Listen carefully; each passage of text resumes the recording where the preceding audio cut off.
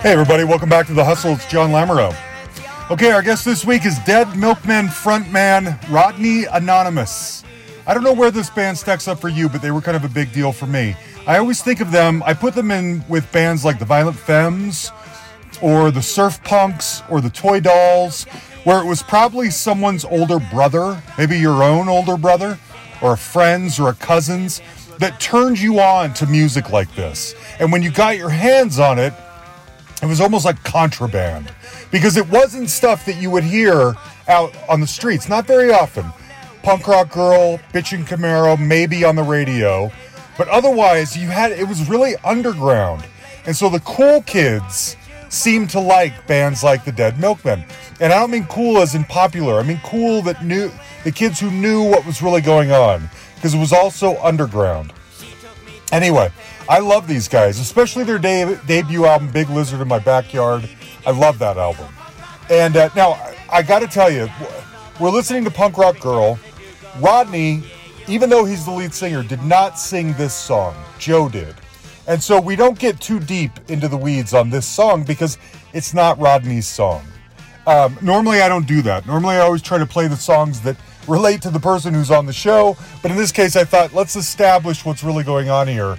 Rodney didn't sing this one, but he sang pretty much everything else. I thought it would be so fun to get to know Rodney, and this is one of those conversations where I can't smile big enough. I can't stop laughing. My mouth won't smile any wider than it can get, because Rodney is hilarious. And we just get to hear stories about how a lot of these crazy songs came to be, signing to a major label, the punk kind of world, what they do now, all that kind of stuff. Anyway, it's a blast.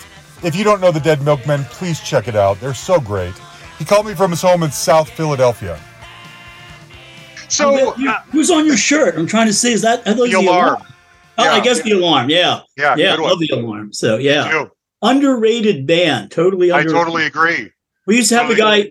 He passed away a little while ago, some of his stuff, but there was a guy in town named Brubaker, and we used to sing, "Come on down and meet Brubaker." I've had two of these guys on the show. Oh, yeah, I'm going through them now. At first I was curious. I thought, well, this guy actually has famous people on the show. What does he want from me? And then I thought, well, maybe he wants to yell at me. And then I started listening. I'm like, no, he's very nice. He's probably not going to yell at me. But I generally, I was like, whoa, I have no idea. Like, it's going to be like one of these things is not like the other. No. I've actually wanted to get you on here for a while, and I emailed the website or something.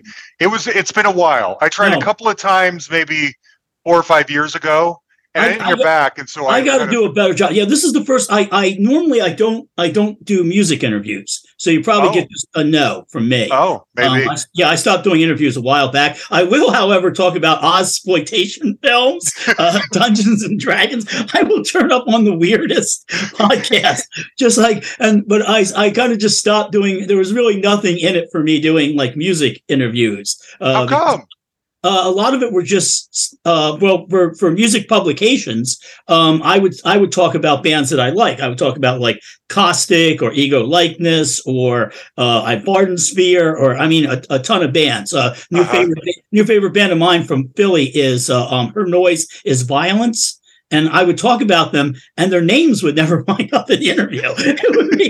It would be a big gap there. And if I talked about somebody I hated, because I'm one of the few. Most musicians, if they say, well, what do you think about so-and-so? And they're like, well, I'm not really into them, or they're not really my style of music. I'll go, I hate that person. I want to go to their house and just hit them repeatedly with a. Well, I grew up reading Cream magazine. In Cream magazine, they were very, there were whole articles about wanting to go find James Taylor and kill him, and they were like in the middle of these reviews, and it really tainted my view of how you should reply to things. And there was I work with a young man who was just recently getting into punk. He's in his early 20s, and he'd seen an interview with Captain Sensible, and he had questions for me. Oh, really? It's like, does this guy know what he's saying? He's talking about how much he hated Phil Collins and wanted to do like bodily harm. And it's like, why did Lemmy have to die? Why couldn't it be Phil Collins? And he's like, because he'd never seen anybody talk like that in an interview. And I'm like, yeah, that's the captain. Well, I think anyone who's listened to the Dead Milkmen at all know that you guys skewer everything.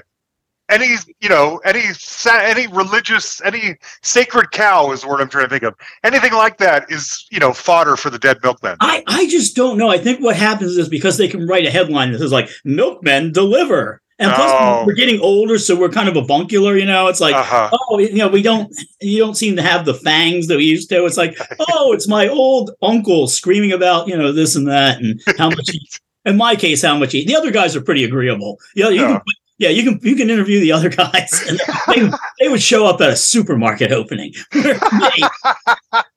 No, I'm trying to go out with like a little bit of dignity. I'm not doing this. I'm not. I get it. Well, let me ask you, relating to this, you sent me a song, "Perfect Nails for Satan." I love that song.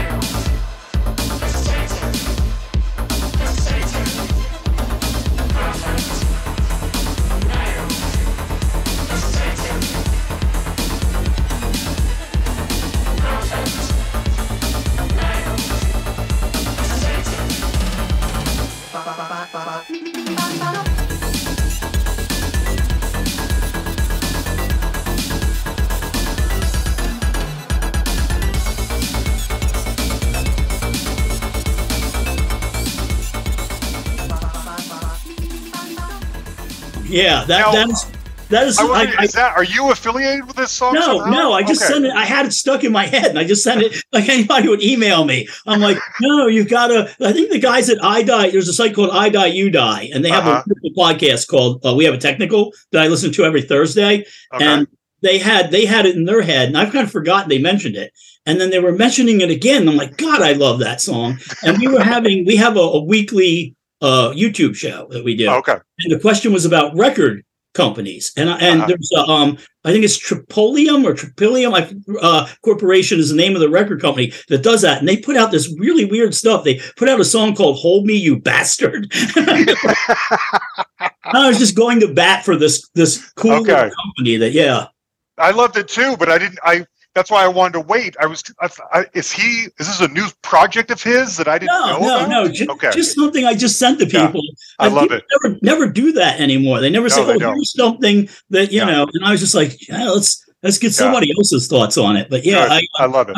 It's been in my head for a long time. I'll get that where I'll get like an earworm in there for a long time. And then I'm like, I've got to share this with others. I'm glad you did. I'm glad. So first and foremost, what's the state of the, one other thing. What is your job?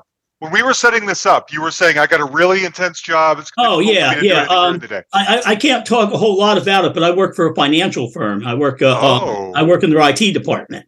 Okay. And I'm pretty much, I have someone overseeing me, but I'm pretty much my own department there. So it's a lot of work, but it's something I've been doing. It's a field I've been in for like 30 years or something. Mm-hmm. So it's something I've gotten good at, and it's something I really I enjoy the philosophy of it. So that's and it is pretty intense. I was in the studio the weekend before last, like 10 hours a day. I think we're in the studio, and then and then I worked all weekend, and this was a long weekend. So out of respect for Martin Luther King, didn't do a lot on Martin Luther King Day. Went in and did some stuff, but just because we had that off. But so I've not had. I can't remember the last time I had a day off, and I've got all these projects. I'm constantly busy, which is what I like to be. If I don't get busy, I get depression issues. Sure. So stay busy. So yeah, I've got like I have a radio show I do once a month. I'm not plugging it. I'm just mentioning it. I don't plug away, whatever. And I've got a friend of mine and I are supposed to be working. Actually, several friends of mine and I are all supposed to be working on some music together. So I've got like all this stuff, and then I've got a weird solo thing that just started as a joke in Philadelphia, and requires constant attention since it yeah. So yeah, I'm just you're busy. Well, so, yeah. Sorry. No, let me tell you this. So I have a regular job too. I work for a software company. Oh, yeah. And I'm in sales. And everything you're saying, I'm wondering if you would be one of those guys that I would bring on one of my technical calls to, like, you know, speak geek with the customer or do a demo or something. No, I'm basically an IT cop, and that's about the best way I can put it. Okay. Yeah. IT police. Got it. Okay. I was curious. Is weird because I just watched 94 episodes of Dragnet while I was working. I work from home. I started with my friend Rob, who's in a band called Live Not on Evil. For Christmas, him and his girlfriend always watch the Dragnet Blue Boy episode where the guy's on LSD. Oh, watch it. Oh, it's genius. Okay. And involves a guy on LSD. They try to say, like, all right, we need you to sit in the chair. And he goes, I am the chair, man. I am the chair.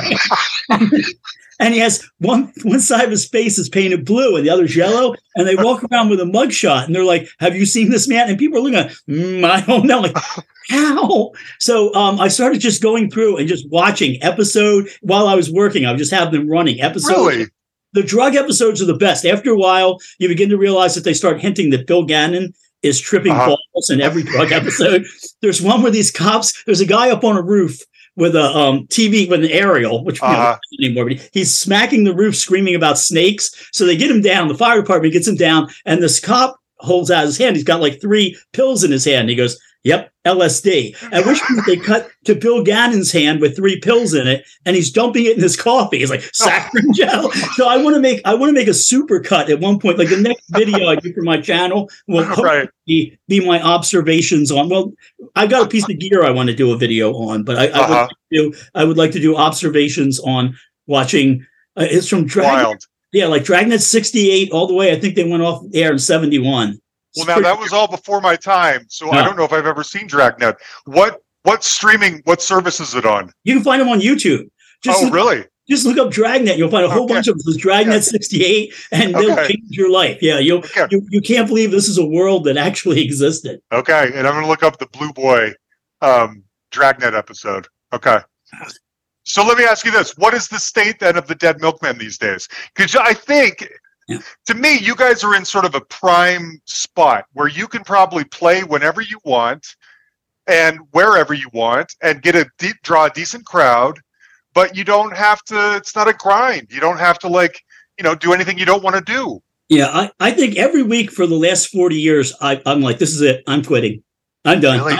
Yeah, every week, literally right before the show, I'm looking at some emails going, yeah, that's it. I'm done. But then, why? Well, it's just as the years have gone, I tried to remain very interested in very aggressive underground music, and some other people in the bands, their influences have drifted more towards like indie rock or pop rock, and so after a while you look at stuff, you're going, no. And it makes me gravitate towards more and more like angrier music. I just want to, like call up these people, like the new people I like and go, just stay angry.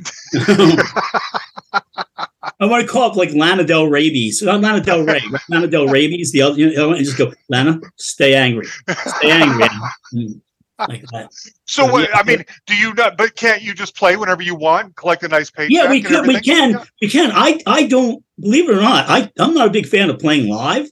Really? It's a pain in the butt for me. Why?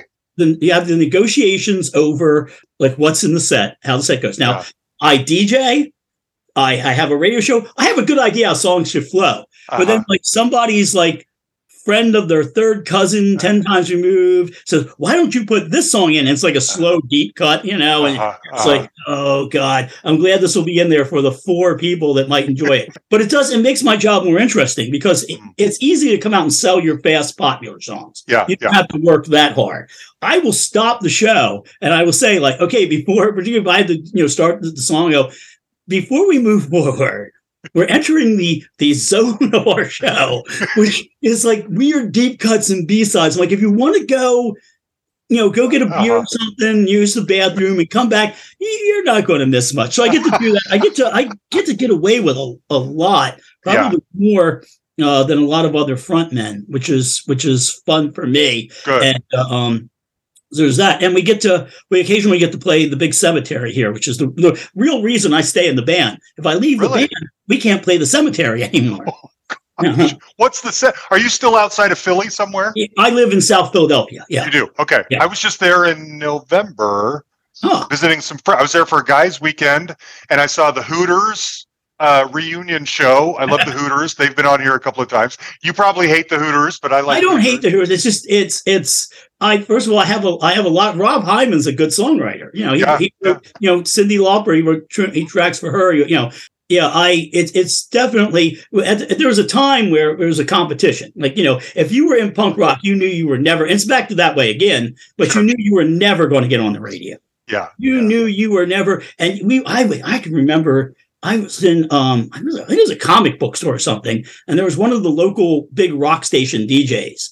And I remember having a shouting match with the guy because I was asking him to play local bands. We have the bands then like Electric Love Muffin, FOD, and the guy's yelling at me. He's like, those bands will never be on the radio until they learn to play the music people want to hear. I'm thinking, that's how would we know? Play them and see what happens. If you don't put it on the radio, you won't know that people don't want to hear it. That's right. So you can understand that's where like a lot of the hostility sort of. Okay. You say hostility, but in the case of a band like that, Friendly Rivalry or whatever, and there were some bands that should never have been on the radio. We absolutely despised, and we're not. Sure. Yeah, I'm sure they're nice people, and they've had a good sense of humor about it. And I think they worked with Joe, but again, Joe would work with Vlad Putin. True. Yeah, I can imagine. I could see you and not being a big Hooter guy. So, what is the cemetery? The thing you met? Oh no, what is that? That's Laurel Hill Cemetery here. We play it. We were up until COVID, and then they had changed out. Entertainment directors. We play it annually. And my wife and I'm married to the gothest woman alive. Really? The running joke is that my wife thinks I'm in the Sisters of Mercy. And there's a band called Rose Garden Funeral Party that have helped me try to fake being in the Sisters of Mercy. If she ever finds out what band I'm in, I'm done for. And so my wife and I spend a lot of time in cemeteries, and we have one here in Philadelphia, just outside of Philly. That's incredible. It's this huge. It's one of the old type cemeteries that were basically like a park. Beautiful. Yeah. It rolls on forever. And they started having entertainment there a while back, a couple of years ago, and they were having movie night, and we would go to the movie nights.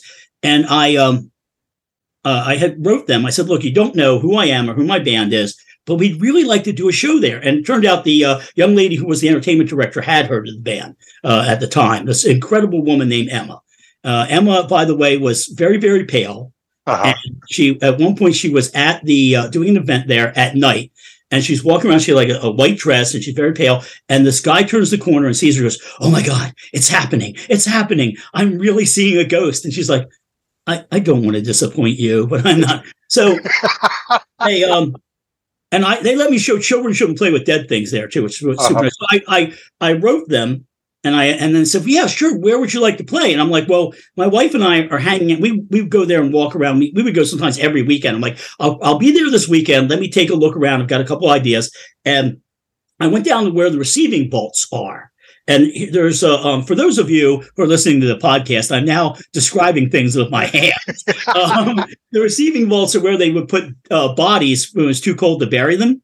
So it looks like an ancient Greek temple. It's huge, and then it looks like an amphitheater going out from that, but with graves instead of Roman citizens sitting there. And I have an app on my phone that basically tells me how good an area is for sound. It sends out a ping and it puts it back, and then it says, and I realized, oh my God, this is a perfect amphitheater.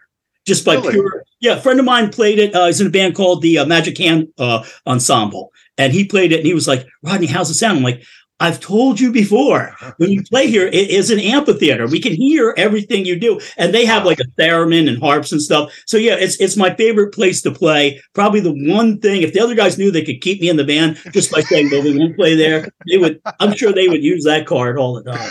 So let me ask you this. I grew up in Salt Lake City, and I can only speak for okay. I wanted to talk to you about this.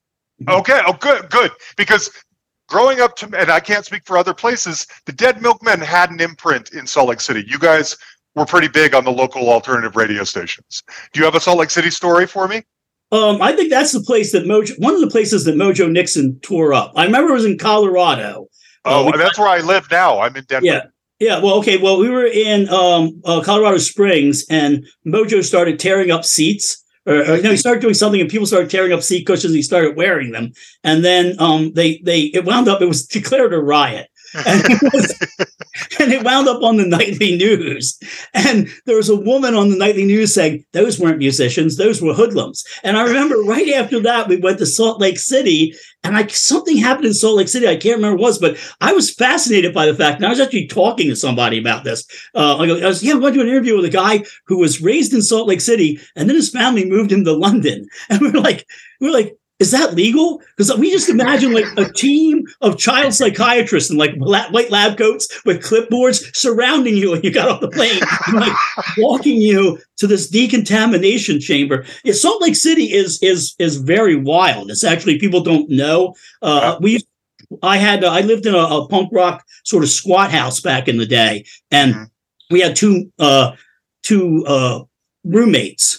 Both named Norman. We used to call him Norman the Mormon, and they had moved out from Salt Lake City, and they picked Philadelphia because they said DC's cool, New York's cool, Philadelphia's right in between, must be really cool. And we used to have a store here called Crass Brothers that had nothing to do with the band Crass. It was just like men's suit, and one of our roommates found them sitting outside of Crass Brothers, which was this older gentleman's suit store, thinking it might be a punk rock store, and then they were like, look.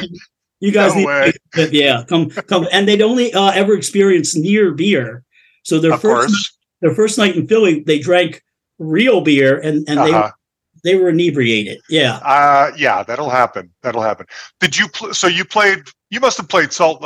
I have never seen the Dead Milkmen live. I don't know how I missed this growing up in Salt Lake City. I don't think I have either. So don't feel bad. Did you notice any kind of like special, a bigger crowd or any kind of like different shows in Salt Lake or anything like that? The thing that I remember the most is I think it was one of our first times there. There's a film called 3 O'Clock High. Yes, filmed in Ogden, Utah. Yeah, well, there was a guy in the film who was a punk guy who plays the head of the chess club. Yes. And he was sitting there when we went in the club, dressed as he was in the movie. Apparently, somebody in Utah just saw him, I guess, and said, hey, you want to be in this movie? And we're like, no way. The guy from 3 O'Clock High. And he's like, you've seen that? I'm like, yes, we have. If it's the guy I'm thinking of, so yes, he was a comedian in Salt Lake City, and I went and saw Terrence Trent D'Arby in concert in 1987, 88, 87, and that guy was the opening act for Terrence Trent D'Arby. And one time I was in a restaurant, and I saw him walk by at the outside. I love 3 O'Clok High. I grew up with that movie. I love it. It is the best line in the whole film. Apple Brown Betty. Our friend and road manager Dan Mapp, who is an entire episode of the show onto himself. He's amazing. He would do that regularly. Apple Brown Betty, and then he met Weird Al once, and his first thing he said to him was "Yo yo ding dong yo." Did you know the guy that directed that movie directed Rattle and Hum? Really? Yeah, Phil Giuanu. I think crazy. I like 3 O'Clock High better. Me too. Me too. Okay. That becomes a rough ride. It is kind of a rough ride. Okay. Speaking of skewering, I got to ask you about You'll Dance to Anything. Oh, yeah.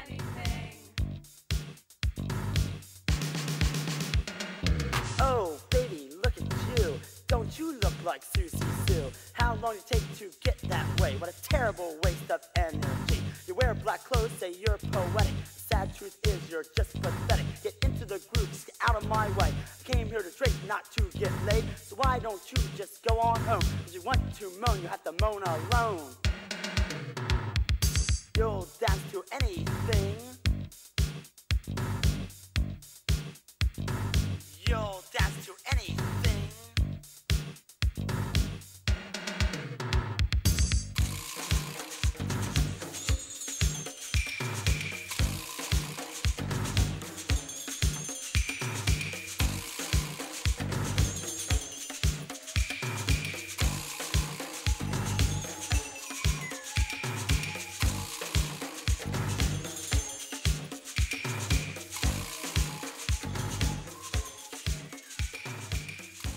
I get asked about this a lot. I'm sure you do. I'm sure you do. Do you hate all those bands? Did you hate synth pop, new wave at the time? What was the motivation? I didn't actually. One of my favorite song, probably my favorite song of all time, is "Nemesis" by Shriekback. Ah, good one. Yes. I did not understand that until I heard that song. And I can tell you, I remember exactly where I was. I was in a parking lot drinking beer in L.A., and it came on because Philadelphia radio stations just had like a copy of Stairway to Heaven, and that's it. Maybe some Journey songs. So when you went to other cities and you heard different music on the radio, you're like, oh, this is different. And so I heard that, and I began to realize, wait a minute. And I should have thought of it, because the first band to be called punk was Suicide. They had a synth in their band. So I would, and I still do it to this day. If you're looking for me after a show, I don't drink if I'm on tour. I don't drink the night before a show. I will occasionally have a beer on stage, but it's more of a prop. So and then afterwards, if we're out on the road and it's the last show, I say to the audience, where's the best goth club in town? And I go there. So I was in, this had to be, this is like a Boy Named Sue kind of thing. Like where being named Sue made him tough. I was in a goth club somewhere in Texas. I don't even mean, I mean like Abilene or something. You know what I mean? Where and I was like, well, where's the deal? And like, there's a goth club. And I'm like, and I'm like, okay, cool. And so I went there, and there was a guy, one of these days he's going to hear one of these interviews, and he's going to sue for money. He was just standing there. If you can find people like this, I'm very good at listening, but not looking like I'm listening. It's a thing I've learned over the years. And he was saying everything in the song. I mean, literally from "Oh baby, look at you, don't you look like Susie?" So just he was smoking and just being so snarky. Really?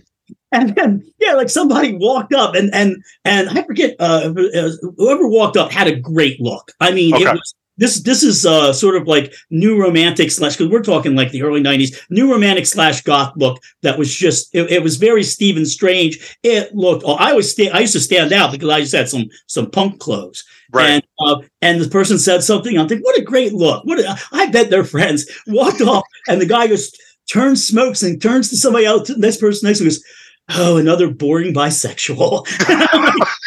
And he kept doing it. It was like, and the thing is, if you ever listen, the beginning of Bitch and Camaro is a conversation taken entirely from two people I was stuck in line at, in a convenience store. Hey, Jack, what's happening? I don't know. Well, rumor around town says you might be thinking about going down to the shore. Yeah, I think I'm gonna go down to the shore. What are you gonna do down there? I don't know. Play some video games, buy some Def Leppard t-shirts. Don't forget your Motley Crue t-shirt. All proceeds go to get their lead singer out of jail. Can't wait to go down. Hey, we gonna check out the Sandbar while you're down there? What's the Sandbar? That's a place that lets 16-year-old kids drink. Oh, cool. Yeah, hey, guess who's gonna be there? Who? My favorite cover band, Crystal Shit. Wow. Yeah, they do a tour show. You'd be really impressed. In fact, it goes a little like this. Love me 2 times, baby. Love me twice today. Love me 2 times, girl. 'Cause I got AIDS. Love me 2 times, baby. Once for tomorrow. Once 'cause I got AIDS. Pretty good Jim Morrison impression there. I hope those guys have a good sense of humor and don't take us into court. What's the court? Never mind that. The important thing You mean here, the people's court? No, that's another story. It was literally, the guys were bragging about being in their mid to late 20s and how they were never going to stop going down the shore. And it was just like boom, boom, boom, boom, boom. And I'm just like, I'm waiting. And I'm just sitting there. And I think I had a paper bag. I wish I still had the paper bag. I think I wrote everything down. Really? Yeah. And I have like a childlike scrawl. I have brachydactyly, which is a shortening of the bone. So if you see my thumbs, they don't match and they're mutant. Yeah. So it makes my handwriting. And plus, I was born left-handed. So all the stars were aligned against me. I have like handwriting, like a handwriting a doctor has on a prescription. You're like, what does this say? So I was like, it's this, it's this, it's this. And then the guys were just playing. We were holding practice, over at Dean's house back in the day, and the guys were like doom, doom, doom, doom, doom, and I just started just repeating pretty much word for word. So that's what I did with You'll Dance to Anything. I was in the studio, and I didn't really never enjoyed myself when we were recording in Texas. I'm in the studio, and there's like a drum machine. I think it was an old 909. I was like, oh, well, look what you can do with this. Boom, boom, boom, boom, boom. And then, of course, everybody else comes running in like, oh, wait, let me do this and that. And I'm like, I was having fun by myself. Yeah, but the weird thing is goth people, I will be out to this day at a goth night and somebody will play that. Really? Yeah, it's very popular with the EBM crowd, which wow. Because I think they get it. I think they understand that at the time also dance music was at a needed to be ramped back up before you got like future pop. This is people like B&B Nation stepped out. You still got some Skinny Puppy out there. So they're not really playing in clubs. Most of the stuff they were playing in clubs was the sort of more or less watered down, particularly if you're in a club in Arlington, Texas. God, I can imagine. Yeah, I'll do a DJ night somewhere every now and then. And some of the other DJs will play that. Wild. Oh man. That is great. Okay, so I was going to ask you about this because one of the hallmarks I feel like of Dead Milkmen music is it feels like you've written a screed. I'm thinking of a song like Meaningless Upbeat Happy Song or I Dream of Jesus are two of the ones that really were striking me today. The mom picked out of the dumpster behind the 7-Eleven. Mom brought the bottle inside and set it down on top of the TV. Then she told all of us kids to gather around. And then she explained how Jesus lived in the bottle and how if she wanted to, she could call him out to do her bidding. Sis said it reminded her of an old TV show, and Mom slapped her and called her a heretic. I didn't say anything, because I can still remember that time outside the Safeway when I took 4 security guards to hold Mom down. Jesus loves me, yes I know, for the Bible tells me so. When I'm weak, he makes me strong, that's why I sing this song. If I die before I wake, pray to me, my soul, okay. Jesus loves me, yes I know. It wasn't long before people from all over the world started coming to our house to see the bottle. At first I thought that this would make me more popular at school, but instead it seemed to have the opposite result. Kids would stop in the halls and point at me and say, there's the boy whose mother keeps our Savior cooped up in that tiny little bottle. And then everybody started calling me Bottle Boy, and that really hurt. It was also around this time that Mom began to attract some pretty weird followers, like that guy who never used deodorant and spoke only in riddles, and that woman who collected 19th century... But there's a lot of songs that feel like you've written a script of some rant of some kind ahead of time and put it to music. How do songs like that even get created?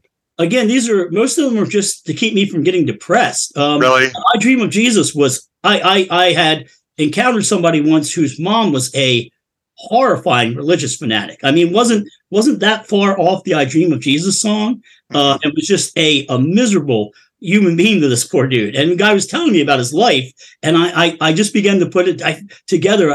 She believed a lot of crazy things. Now, she did not believe she had Jesus in a bottle. Okay.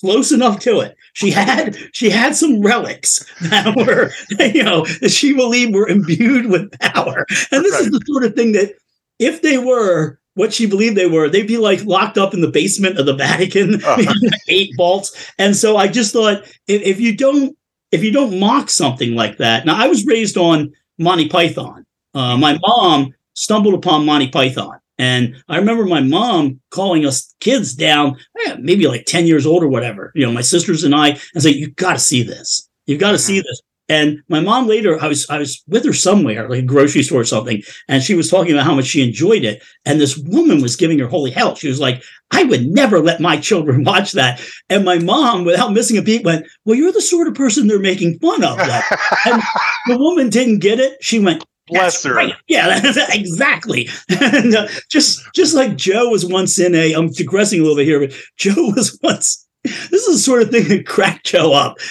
Joe was once in a supermarket when he was young, and this woman was telling another woman, this horrible racist woman was telling this woman that if she saw a black person on TV, she would get up and change the channel. Oh, come on. Really? I'm not kidding. And the other woman said, well, I get up and I turn the TV off.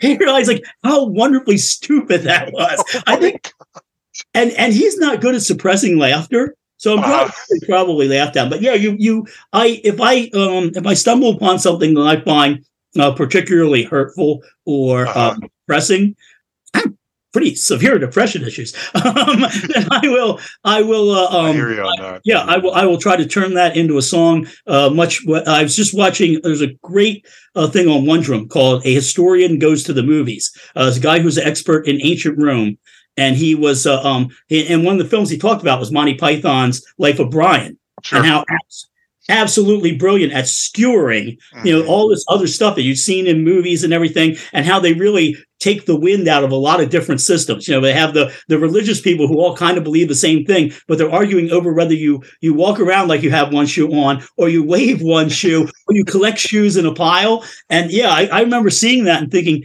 wow, there's somebody else out there who gets it. When you find something, when you have that connection, when you find, somebody else there gets this, I'm not alone, that's very helpful. So that's kind of perspective I try to write from. Interesting. So take a song like, in fact, Right-Wing Pigeons.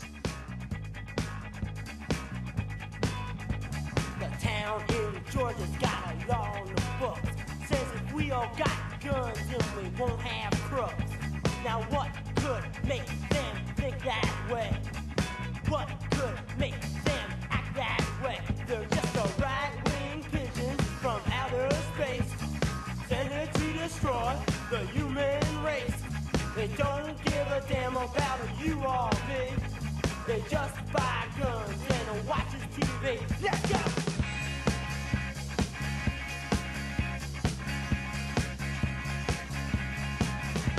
The lady in Detroit owns a can of mace. Got pissed at my brother, so she sprayed it in his face. Now what could make her think that way?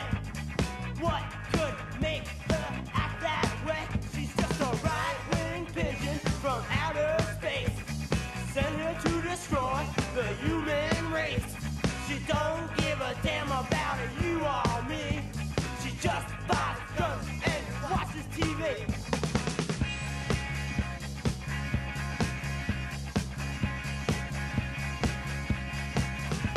The man in the White House who just don't care. I mean, I've had Big Lizard for years, but I pulled it out again, getting ready to talk to you, and that song especially was just grabbing me because I thought this song is almost 40 years old, and we're in the same spot, if not worse, today than we were. It's not that we're prescient or that I majored in political science, which I did. It's just things never got any better. If you want to hear a great cover of that, by the way, there's a band called Go Fight. Go Fight have an album called Anthem. And it's I Love a Man in Uniform is on that. I love that song. He does there's a cover of that on it. It's just absolutely fantastic. But I love the cover of Right-Wing Pigeons that is on there. And I don't I'm usually not a fan of covers art. Well, Go Fight's a great band, but yeah. Okay. It's just that there was the genesis for that was I was young and I opened the paper, and sometimes my dad would open the paper and my dad would just look up like he'd see something strange. And as a habit, I don't do the paper now, everything online, but I still look up like what I remember one time there was a break-in to like a doctor's office near us. And among the things they stole were like 10 boxes of those rubber fingers. My dad looked. So what happened? There was a story about a town in Georgia that passed a law that said you have to have a gun. There used to be in the early colonial times, there was a law that said you had to take a gun to church. And I always thought so it was originally going to be like take your gun to church day. And it just went straight on from that. We'd gotten on an early tour, we'd been in Detroit, and somebody had yelled at our bass player's brother. So that was pretty. Actually, our bass player's brother, who Dave Blood's brother, Joe, used to have a big mohawk. And somewhere near Salt Lake City, him and I went into one of those. Basically, it looks like a glass booth. It's a convenience store gas place, and there was a woman behind the counter talking to her shoes.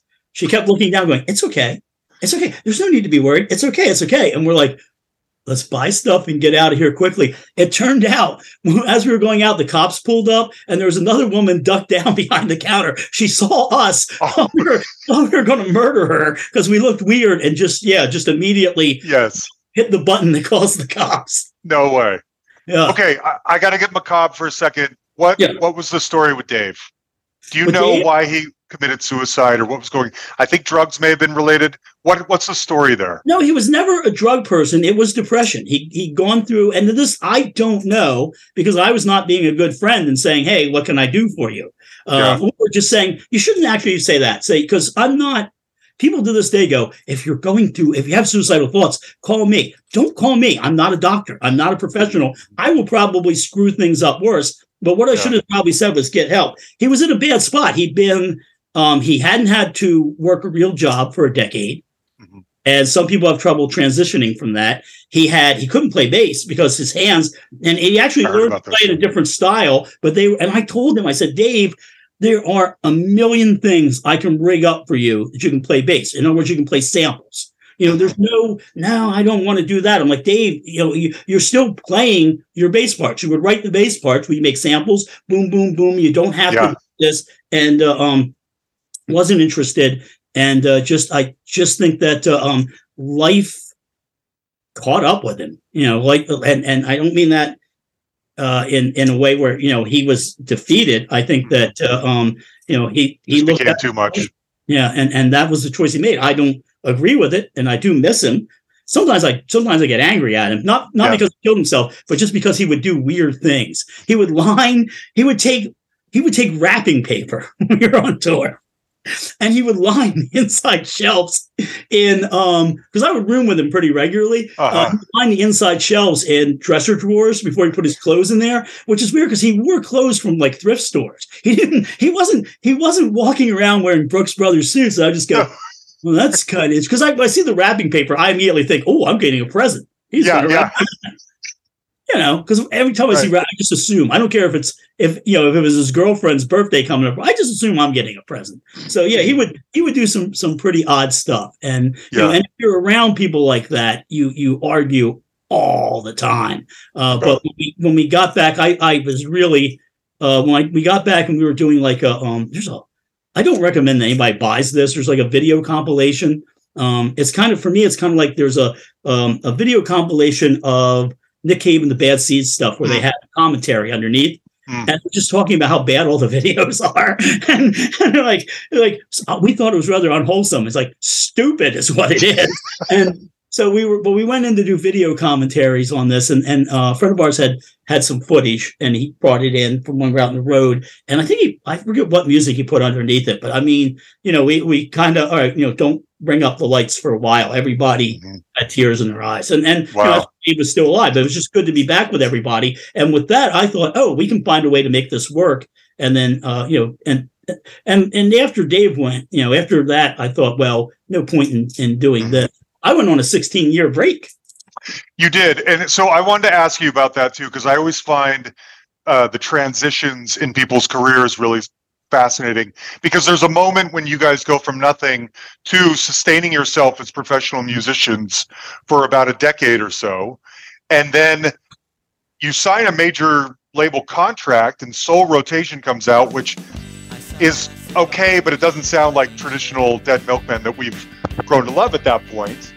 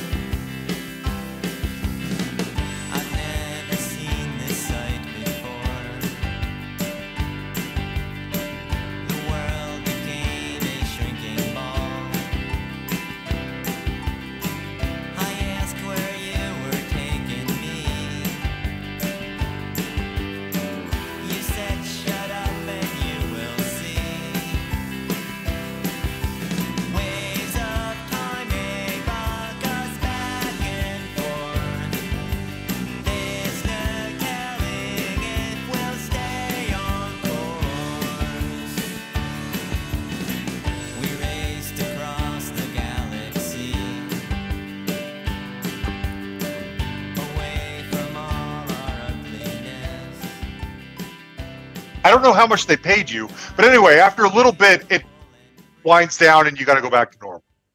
How does that feel when you went that ride? What is that like? Fine for me. It was. Really? I don't think anybody ever adapted to post band life better than I ever did. Really? Because first of all, I got to take a break and listen to music. Yeah. You know, I wasn't getting a chance to, it was becoming a job. It should never be a job. You know, and I have friends, and bless them, they actually manage to make a living off of what they do, but they work really, really super hard. And a lot of them are also artists and writers. My friends, Donna and Steven in Ego Likeness. Steven is a brilliant artist. Donna is a brilliant writer. They have apart from their music, they have other outlets like that. But let me tell you, when you're a musician, you put in, I think I would put in like 20-hour days. Mm-hmm. So I would sometimes, when, you know, I was single, I would have all my keyboards and everything set up in my apartment, I had a super small one, and, you know, refrigerators like 10 feet away, and I would sleep under them. And I would sometimes get up at night, and I do that occasionally. I'll wake up in the middle of the night and I'll come down the hall and write something. And if my wife hears it and it's good, she'll tell me. But I transitioned pretty well because I didn't have that you have to do it stuff hanging over my head. And things have gotten pretty rough for me anyway, because I wasn't the guy who wrote the hit. And when you're the guy who wrote the hit, it's like being Julius Caesar on the Ides of March. You know it's coming. Right.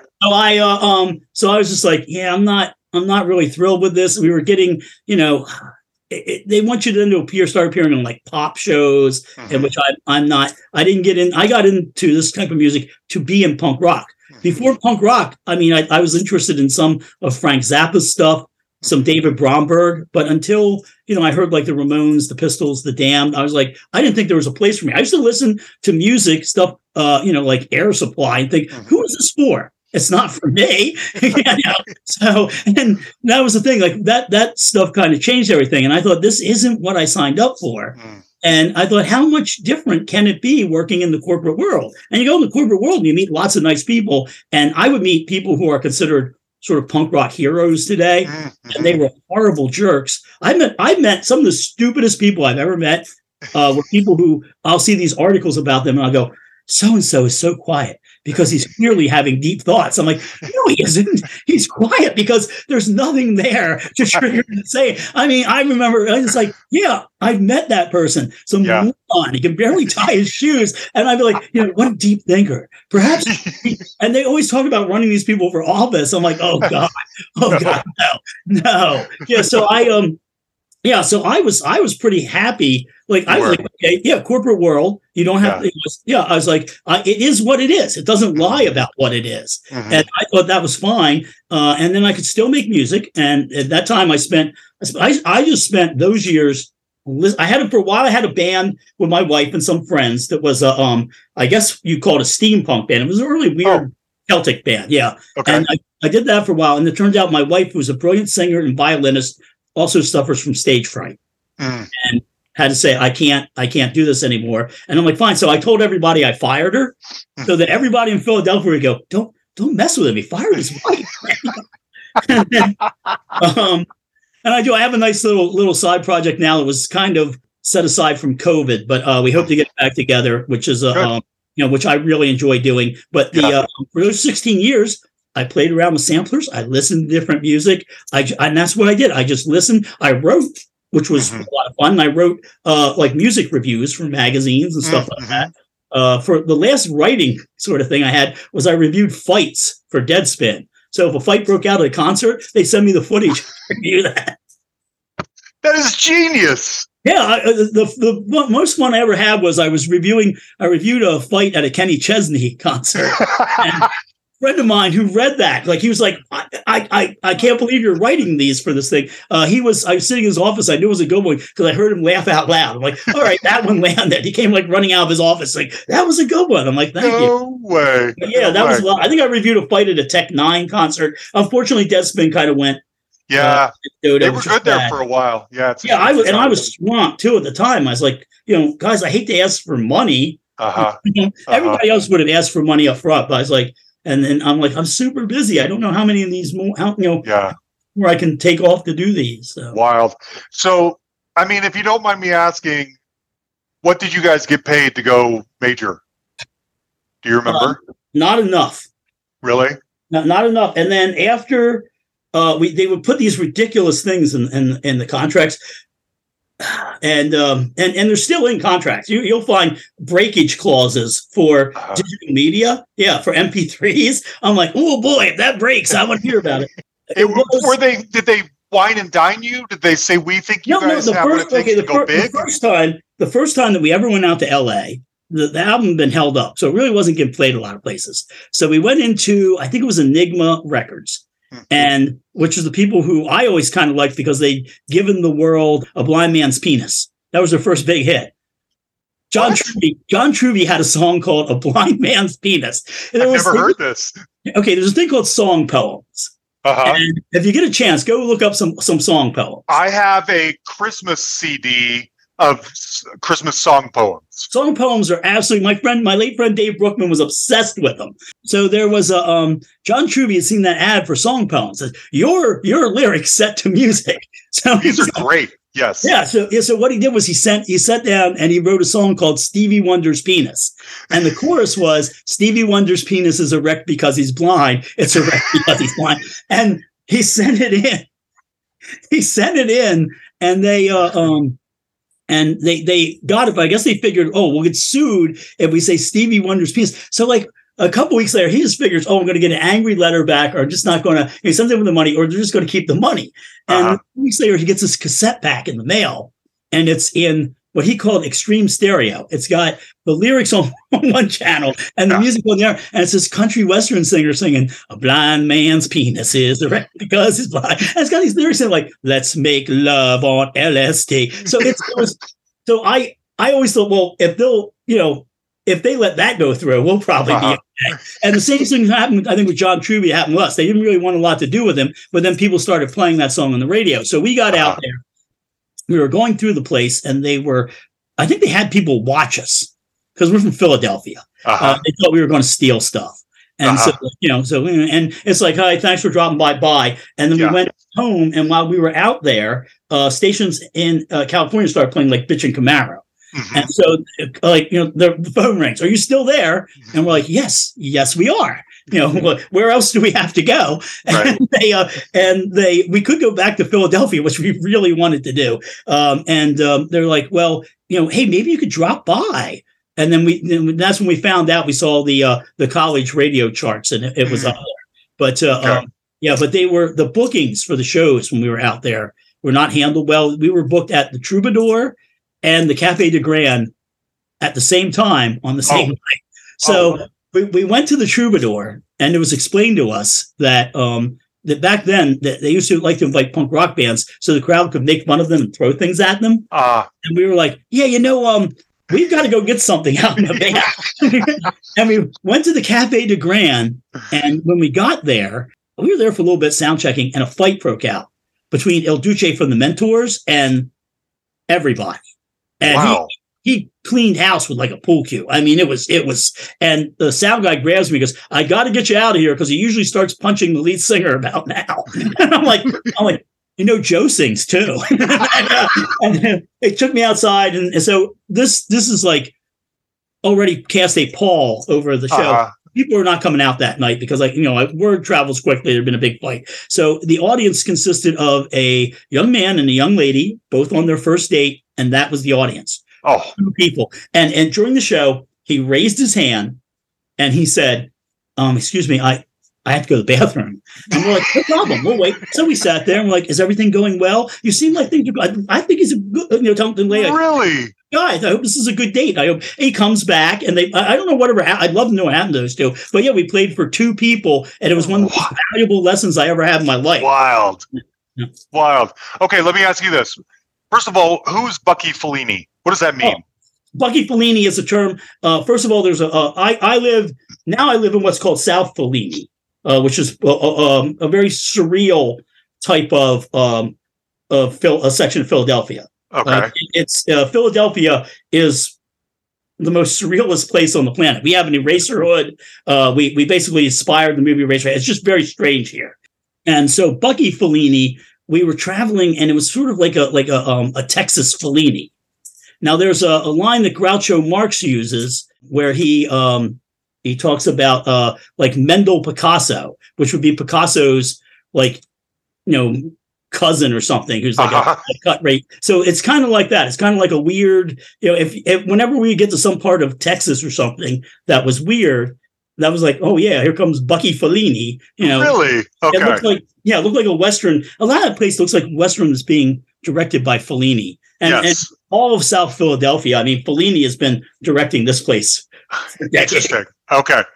All right. So my question is, after Punk Rock Girl becomes sort of a surprise hit, does your label, what was the next single? Was that planned? Was it a surprise?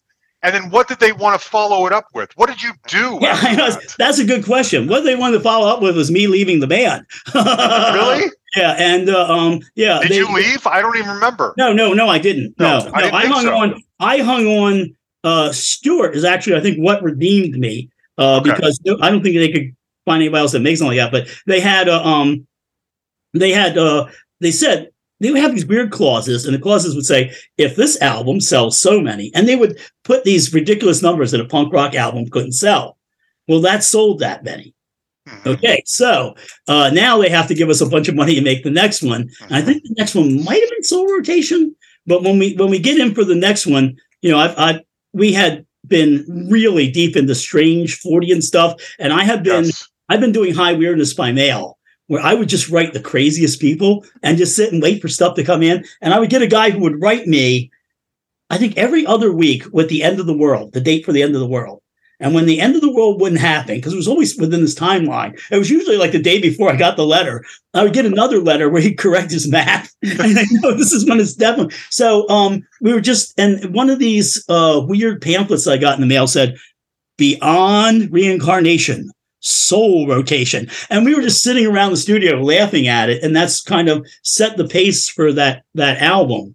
Like the idea that it'd be like that. But I think the reason we could get away with stuff like having the Memphis horns and stuff was, best compliment I ever got. I worked out a horn part and the Memphis horns were like, I like this. I'm like, whoa, thank you. I think it was the last compliment I ever got. Yeah, probably. But I got to make it last. I should mention it in every interview.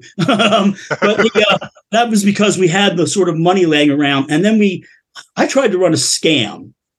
Because I was using my sampler, and the sampler sounded really good, particularly back then. People didn't know. I still have it to this day. It weighs about 100 pounds. It's an EPS 16 plus, and you have to feed floppy disks into it.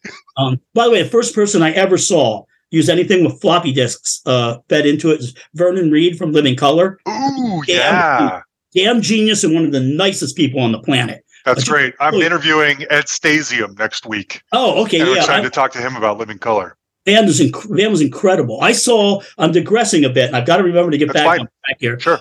I saw Living Color open up for the Rolling Stones. This creates a couple of good stories. A friend of mine was doing sound for Living Color, doing some sound lights or whatever, and we'd played some shows with Living Color. So get this call, and the call says, I had tickets for the Stone show with Living Color. Mm-hmm. The call says, listen, Rodney, you want to be at the Chestnut Cabaret tonight around 9. Rolling Stones are going to go on. So, and this came from the Living Color camp. So I'm like, okay, anybody want to go down to the Chestnut Cabaret, have a warm-up show with because sometimes they would play these little clubs. Well, it turns out at the last minute, they changed their mind and they didn't play. And so the audience was packed. The rumor got out. I didn't tell anybody, but you can't keep something like that quiet. Yeah. So there was a band, I think they were called like Trickster playing. And I just remember the one, I'll say lead guitarist's girlfriend, is she gets up, she's got like a camera, she's taking pictures the whole time. Because again, the place is packed. It ain't packed for Trickster. Right. I remember her like standing up on something and shouting, berating the audience, saying, we don't need the Rolling Stones, we've got Trickster. Oh, and I'm like, we kind of need the Rolling Stones. So the next day I go to the concert, and this is another thing where I only really trust my friend Patrick for good tickets. But my friend Patrick says, "Listen, I can get you good tickets. He can get you good tickets." I was close enough once to Dead Can Dance that I could just reached out and touch them. But nice. I'm a big Dead Can Dance fan. But there would have probably been charges if I'd have touched them. Maybe. Yeah, at least somebody had been okay with it. Someone's touching me, but Brett didn't know. So we're back a bit further than we thought we were going to be, but it's like this is what made it great. They would have the bands on this big jumbotron type things. Now, Philadelphia is not the most musically forward place. And this was in a day and age still before a lot of people watched MTV. They didn't know what bands looked like. I remember like having no idea what a band looked like for the longest time. So Living Colour comes out, and there's this guy sitting there, and he's talking about like, they call it personality. He's like talking about how they're his band, man. This is, typical, what we call a 700 section person from the 700 section of the Eagles game, where it's like an open sewer. And he's like, yeah, it's my band. He didn't know they were black.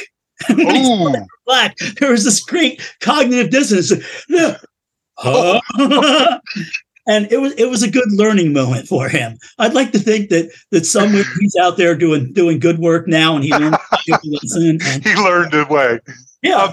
Okay, I got to ask you. Recently, you guys released a cover of "We Don't Need This Fascist Groove" thing.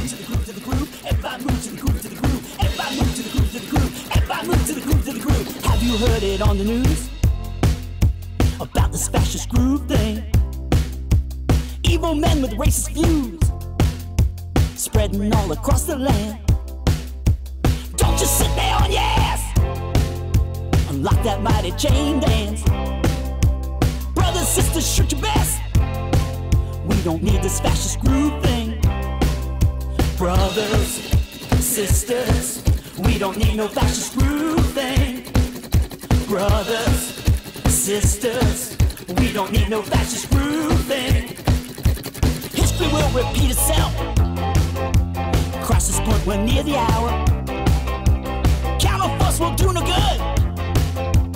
Hot US, I feel your power. Hitler proved that funky stuff. It's not for you and me, girl. Europe's an unhappy land. They've had the fascist groove thing. Brothers, sisters, we don't need no. I love that song. Thank you. Why did you do that? What's that for? It was because we had an album called "Welcome to the End of the World," and we wanted to raise some money. And it felt to us like the end of the world. And nobody.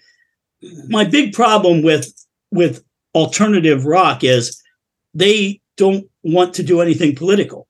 They'll sing about how, when I was 10 years old, I had Transformers. Why don't I have Transformers now? And I'm just like, no. And it's such a great song. Now I wanted to update the lyrics. And Martin Ware, he's been on here too. Oh yeah, Martin is a genius. I mean, the whole his use of the Fairlight with Tina Turner is legendary. Tina Turner apparently walked in, said, "Where's the band?" And Martin looked at Tina Turner, and he knew she was going to get it. And he goes, "This is the band," and she's like, "Oh, I see." I really, I'd love to sit down. I had a friend of mine had his number or something. It was like, "You want me to give him a call?" And I'm like, "No, I can't. I'm not good at talking to famous people, and I consider everybody famous, which means I have a lot of stuttering problems." I'm like, so he has a podcast now too. You should go on his podcast. Oh, I tell you, he is absolutely fascinating. Have you ever seen Synth Britannia? Yes, a couple times. I love Reproduction, probably my favorite Human League album, because I grew up in Steel Town, and it sounds like music guys in Steel Town would make. So we did. I'm going to email him, and I'm going to tell him you love it. So we did Fascist Groove thing. Well, he was the one who said you can't change the lyrics. And I didn't understand why at first. And then I found out because then anybody can change the lyrics and they can change his meaning. So if you listen to the stomping sound, in order to create that, I had to take my Doc Martens, put a board down in my basement, what do we call that? Like a piece of plywood, put cat litter on it and stomp on it and then hand them left. I still have the samples. I have my one sampler over here. I still hang on to those, but that's what that is. That's me stomping in my basement. No way. Yeah, that was, and then when we couldn't use the one, because we're going to get technical here, but some of you musician folks will like this. Whenever I'm recording somewhere, I get convolution reverb. I get an impulse. So I have Dean smack his snare, and then I record it in stereo, and then I can make a reverb out of that. So it sounds like I'm in that studio. So when we had to replace it with the original lyrics, I was able to do it at home put that reverb on it, send that in, and it matched up, and nobody knew. People wouldn't expect me to be that clever. No, wow, good for you. Okay, but so had you always wanted to do? You don't do a lot of covers, and if you do, you don't do them like you have "I Am the Walrus," but it's not "I'm the Walrus." It's your. We do them live.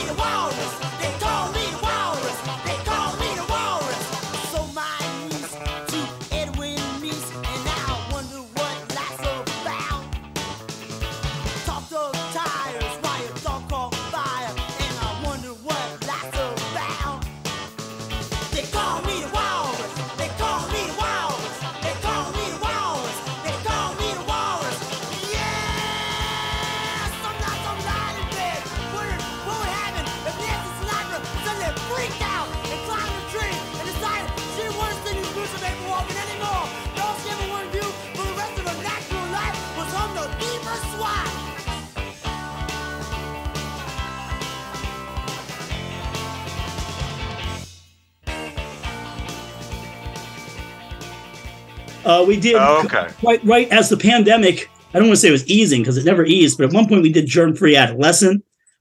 We've done Passion of Lovers. When we got back together, we did Passion of Lovers by Bauhaus. Not because my wife couldn't be on tour or couldn't go out to that show. That again, another show in which that's when I first bonded with Dan, who was our bass player, because we were coming in on the flight, and I had looking forward to the show, first Milkmen show in a decade or whatever, and I had gotten the flu.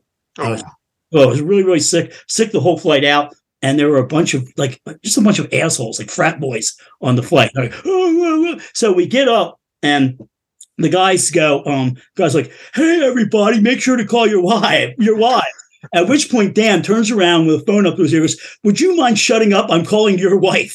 And then they're like, basically a little bit, I guess, I can't remember, it was a shoving match. It just got unpleasant really quickly. Wild. And so then everybody else went off to somebody's home studio that night. I didn't want to go. And I was like, I don't feel well. I'm going to find a nice Indian food place and eat as much hot food as I can and boil this out of me. And I show up at this Indian food place, and who's there? The guys from the plane. I'm like, no way. I am going to die. Yeah. So that first flight out there, and the thing. And we, like I said, we did Passion Lovers. We usually do a cover song. We just did recently Human Fly because for Halloween, and so that was good. And we also worked in a song in there called Night Creatures from the 50s. But we usually do a cover for every show. The idea was that we would do Life is Shit, and it would stop, and then we would launch into these covers. And then we come back, and then I usually have to announce it legally. We have to finish every song, so we play the refrain from Life is Shit, and then we move on. But yeah, I don't know how the cover thing started. It just started as this weird sort of something to do. It's great. Yeah. It's great. Okay, we're coming up on time, and I knew this is exactly what I was hoping and experienced talking with Rodney Anonymous would be like. I want to know what your favorite story is. I mean, you've talked about, and you withheld names, and I understand that, but it doesn't have to be a bad one. It could be a good one. It could be anything. During that period when the Dead Milkmen were an honest concern for a decade there or more, when you're touring all the time and you're making albums and I assume meeting heroes, what's your favorite story of that period? Good or bad? Trying to think of one to tell you that from the past. I had one recently where I got to meet Michael Nesmith from the Monkees. Ooh, why? Under what circumstances? Our road manager, Dan Mapp, he road managed for a ton of different bands.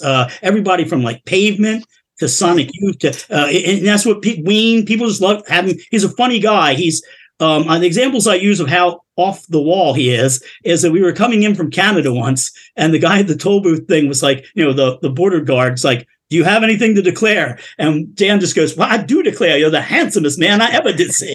he also once we played a convention and there was an empty room, whoever was supposed to have it. So Dan went in there and just started doing this fake how to cosplay as a Southern gentleman thing. And it was absolutely great. It's like, now when the gentleman caller comes and you're having your mint julep on the veranda, and I'm sitting there and people thought it was a serious thing. So they're following. He was road managing for the Monkees. And and so the Monkees now, Mike and I had a mutual friend, a guy, Cowboy Keith. He probably won't mind being mentioned here. I was on a pilot for a TV show with him. I played Red River Rex. And so Cowboy Keith had apparently, through his country music stuff, become friends with Mike, and he would tell Mike these weird stories about me. How many of them are true, I don't know. So Mike knew Dan and knew of me. So we're out there, and we happen to be playing the Troubadour. This time it's a couple of years ago, so it's not so heavy metal bands can make fun of us. It's just playing the Troubadour, and to make matters worse, by the way, not worse or better, but the guy who was doing the sound was the son-in-law of Don Kirshner, who was the guy Mike threatened to put his hand to his face. So everything was like looping around on this, and so what happens is Dan says, "Hey, you want to come to sound check?" Because the Monkees used to do this thing where you'd pay a little bit extra for a ticket and you would go to sound check and you get to see their sound check, which was a show in itself. I mean, they were just being so darkly funny and saying things I think we're going over the audience's head. Like, they're like, well, sadly, he passed away 2 years ago. Well, maybe not sadly. Maybe it was happily. I wasn't there. That was one of Mike's. And Mickey claimed that they don't have trains because he said Last Train to Clarksville wasn't a big hit because they don't have trains in Hawaii. It was a big hit in Hawaii, which is the first place they played. He said islands, so they don't have trains. I'm like, they have trains in Hawaii, but the audience is buying into this. So I'm just enjoying watching them being smartasses. I'm having I got a bunch of friends with me. We're all, everybody's laughing our butts off. The band's there. We're having a good time. So then we finish up, and Dan comes up and goes, "Oh, Rodney, Mike wants to talk to you." Wants to come downstairs. I didn't really understand that Mike wanted to talk to me. I thought we were going to go downstairs, lean in, wave or something. It wasn't explained to me until I got pretty much there. And then Dan, because our manager likes to promote Joe, he's like, Dan's like, okay, well, you've got to, he just wants to talk to Rodney. Rodney, just step up and talk to him. And our manager's trying to push Joe for, maybe you'd like to talk to Joe. And so I went up and we started talking about this friend that we have in common. I can't form words. It's Mike eating like chicken. Yes. And Mickey is sitting, and I was never a Beatles fan at all, but the Monkees were I love the Monkees. To this day, like Head would come on TV late at night when I was a kid. I watch Head. I'm a huge Monkees fan. So to me, it's like watching the Liberty Bell eat chicken while the Statue of Liberty is eating mashed potatoes. And I remember Mike pushed out a chair for me to sit down in. And I couldn't move my legs. I literally could not move my legs. I probably, and I didn't really, and he passed away. I was, later on, I was trying to explain to Dan, please tell him, but it was too late. Please tell him that I was just, I was a deer in the heavens. I couldn't have any, and he's like, we talked a little bit about the fact that Mickey had one of the early modular moves, this huge thing. And that he used it on the song Daily Nightly, and they didn't have it anymore because Mickey sold it bit by bit. Wow. And so Mike would do the sound every night. And I was telling him how much I love that. Mike starts making the sounds with his mouth. So that was, that was, anything other than that is like, wow. It's just me being a jerk. Like you had Tiffany on the show, and I once handed her a whole bunch of rubber worms. You did? We used to travel we met this guy in Florida who was a tad off the wall, and he used to have plastic bags filled with rubber fishing worms, bait worms, and he would take them everywhere. And if he wasn't having a good time, he just scoop some out and leave them. We got invited to this Gavin report thing, and it was this big. I remember Tommy James, Lita Ford was there, and again, to me, there's I'm not. To me, everybody is a celebrity. So, to me, it's kind of hard to differentiate between who's who. And I think we started trading up badges with other people from other bands. So there was a band called Fetch and Bones, and the young lady Hope was their singer, and she switched, I think, with me, and then Mo Berg from Pursuit of Happiness switched with her, and then I wound up with Mo's badge. And once you've got somebody else's badge, you've got a license to do whatever you want. So Tiff and my friend Matt, by the way, back then, and he used to borrow my top hat. He looked exactly like Slash, so he would just walk around being Slash. People, oh, that's Slash. And so he basically, I think I had the rubber worms. He might have had some, and somehow Tiffany comes up or something, and is believes that I'm Mo Berg, even though I didn't look anything like him. And I hope is like, she's trying to be polite and say she's heard of me, and I went, oh, great to meet you, and out come the rubber worms. I pull back, she screams, and Matt, we used to have these little, tiny little, like, loudspeaker things or bullhorn type things, and Matt's walking around going, Tiffany's head as explained, and we were escorted from the building. So, but I feel bad because I'm sure she's a nice person. But yeah, I'm glad you talked to me before you talked to her. Did you ever have any? Did you ever cross paths with Poison? Because I know they're from the Pittsburgh side of Pennsylvania, I believe. But you break the album in the Punk Rock Girl video, and I wonder if they ever. No, we never. I don't think we ever encountered them. There was the only really, I think, hair metal band we ever spent time around was a band called the Dogs d'Amour, who were these insane Englishmen who would jump up in hotels and grab the chandelier and scream, "I'm Earl Flynn." So, but no, we never had. I mean, we never had much hair metal interaction. Once we saw Axl Rose. I wasn't there. Matt was there, and I think Dan or sound guy or road manager, they saw Axl Rose walking down Sunset Boulevard with some young lady hanging on his leg, and he was singing Patience before it had been released. So they got like a preview of that song. But generally speaking, my interaction with any like super famous people, which is good because, I consider all my friends, again, like to me, like, I when I meet like Tom Shear from Assembly 23, that to me is, that's a guy who's easily as big as anybody in Poison have ever been. So, yeah.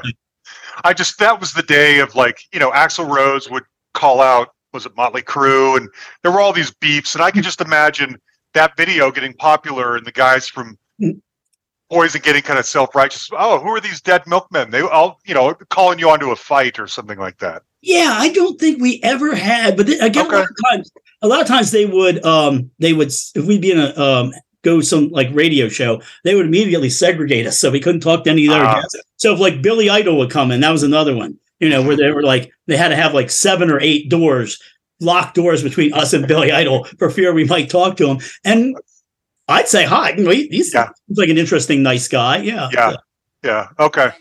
Well, Rodney, you guys are legends in my book. I have loved the Dead Milkmen for most of my life. All right, there you have it.